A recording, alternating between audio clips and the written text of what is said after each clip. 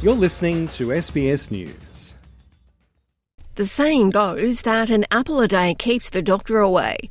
This year, medical groups like the Royal Australian College of General Practitioners have said what's keeping doctors away is a lack of Medicare support. Their 2023 Health of the Nation report found that burnout, heavy workloads and greater dissatisfaction with their jobs meant almost a third of GPs were planning to bow out in the next 5 years. GP Dr Kenneth McCrory from the Australian Medical Association said it's because doctors were under increasing strain. Remuneration compared to other specialties, the inability to keep your doors open, practices closing left, right and centre because they can't afford to keep seeing their patients essentially for free, then it's a pretty no-brainer. Also prominent in the headlines this year, concerns over who is accessing the National Disability Insurance Scheme. 35% of participants have autism as a primary diagnosis, and NDIS Minister Bill Shorten has been talking all year about making sure the scheme gets back to being for those who it was originally designed for, and convincing the states and territories to take on a greater share of disability funding, so the scheme isn't the only option for those with a disability. The NDIS is not what it should be.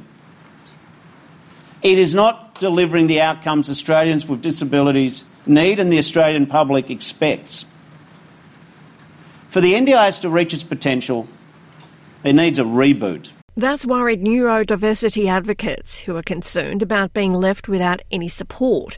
Some, like Kristen O'Connell, have talked to SBS about not being able to get on the NDIS or the experience of having their plans cut. I'd been hearing from other autistic people that they had really big cuts to their plans when they were up for review. And then I was feeling pretty worried about my review. And sure enough, I got a letter in the middle of January telling me that I would lose 75% of my supports with my psychologist, which is my most important support. Another significant development for health in 2023 was a formal apology for thalidomide survivors. Prime Minister Anthony Albanese said sorry to those who had been impacted by the medication that was prescribed decades ago to expectant mothers for morning sickness and instead caused birth defects in thousands of children after warnings about its safety were ignored by successive governments. One such survivor, Sue Jerome, says she's had to deal with severely underdeveloped arms and still faces a number of challenges with a body that's ageing prematurely due to the impacts of the drug. When I was born, I was taken away, and all Mum heard the nurse saying, "Oh my God." I had a lot of people laughing at me because I loved my arms, I thought, this is me, I like my little arms, And then when I'm in public, I could feel the looks and the smiles and the smirks. COVID was also making the headlines on a regular basis. Australia announced a 12-month inquiry into its response to the pandemic, except it isn't looking at state and territory decisions on lockdowns. The opposition's Anne Ruston said that was a problem. Well, we're concerned that any inquiry that has not got the powers to compel the states and territories to participate has to be called out for exactly what it is. It's a protection racket for the states and territories and, potentially a witch hunt on the previous coalition government, because so many of the decisions that impacted Australians so significantly during the pandemic were decisions of the states and territories. The peak of the pandemic might be over, but experts have said the virus is still circulating in the country and across the world. They've been urging people to be up to date with their vaccinations and to think about going back to mask wearing in public places. Some states like Queensland, New South Wales and Victoria provided eligible residents with free vaccinations for influenza, another virus of concern. New South Wales Chief Health Officer Kerry Chant spent a significant amount of time urging parents to get their children boosted after a Year 9 student in New South Wales and an 11-year-old in Queensland's Sunshine Coast both died after catching influenza B. So what we're actually seeing this year is a significant impact on our 5 to 16-year-olds or our school-aged children. This is in part related to the type of influenza that's circulating, influenza B, and that type tends to be associated with a greater impact on school-aged children. Some good news came this year for First Nations children. The number of Indigenous kids aged 0 to 14 suffering with ear or hearing problems has declined, going from 11% in 2001 to 6.9% in 2019. But Professor Kelvin Kong from the University of Newcastle's School of Medicine and Public Health told NITV News that there's still much to be done to address hearing issues in First Nations people.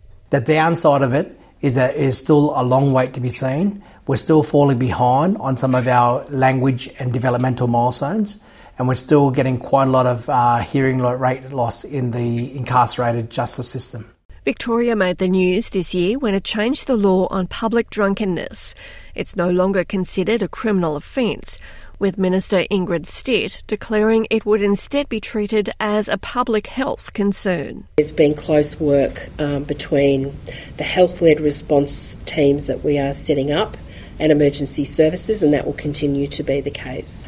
We are, of course, keen to get the Collingwood service up and running, and that's only a few weeks away, and that will give us additional capacity. But I am very confident that we've got the model right because it's been based on the outcomes of the trial period and all of the data that's been available to us. Reaction was mixed. The Victoria Police Union claiming the new regulations restricting officers' power to arrest people for public intoxication would make the state less safe, and Indigenous advocates praising the move. They say it was about time, with decriminalisation one of the recommendations from the Royal Commission into Aboriginal deaths in custody over 30 years ago. Another big change to health regulations this year, a new 60-day regime for the prescribing of medicines. Health Minister Mark Butler. 30-day scripts make a lot of sense if you're going to your doctor and seeking a single course of medicine for a single episode of illness, for example, an infectious disease. They make no sense for people who are on the same medicine year in, year out, decade in, decade out, sometimes for the rest of their lives, which is why the experts advised us to allow 60-day prescriptions, which will give 60-day supply of medicines for the price of a 30-day script, halving the cost of medicines for 6 million Australians, we think, who are dealing with these ongoing health conditions.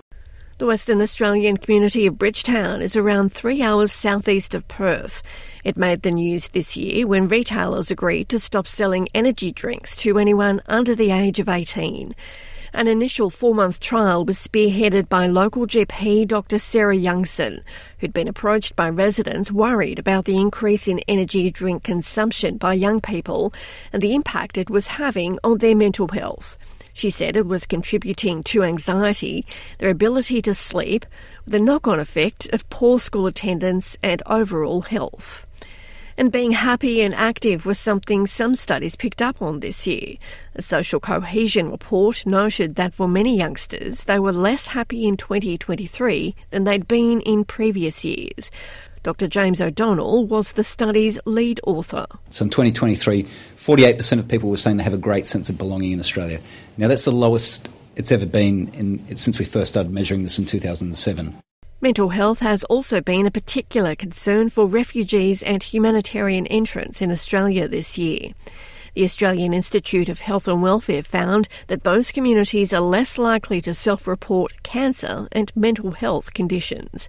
The Institute's Vanessa D'Souza says there may be cultural considerations for the under-reporting. There might be a reluctance or a stigma attached with talking about mental health conditions, and that maybe accessing services might be difficult. So we do hope that it shines a light in some ways in some of the areas that could be improved on. Deborah Groark, SBS News.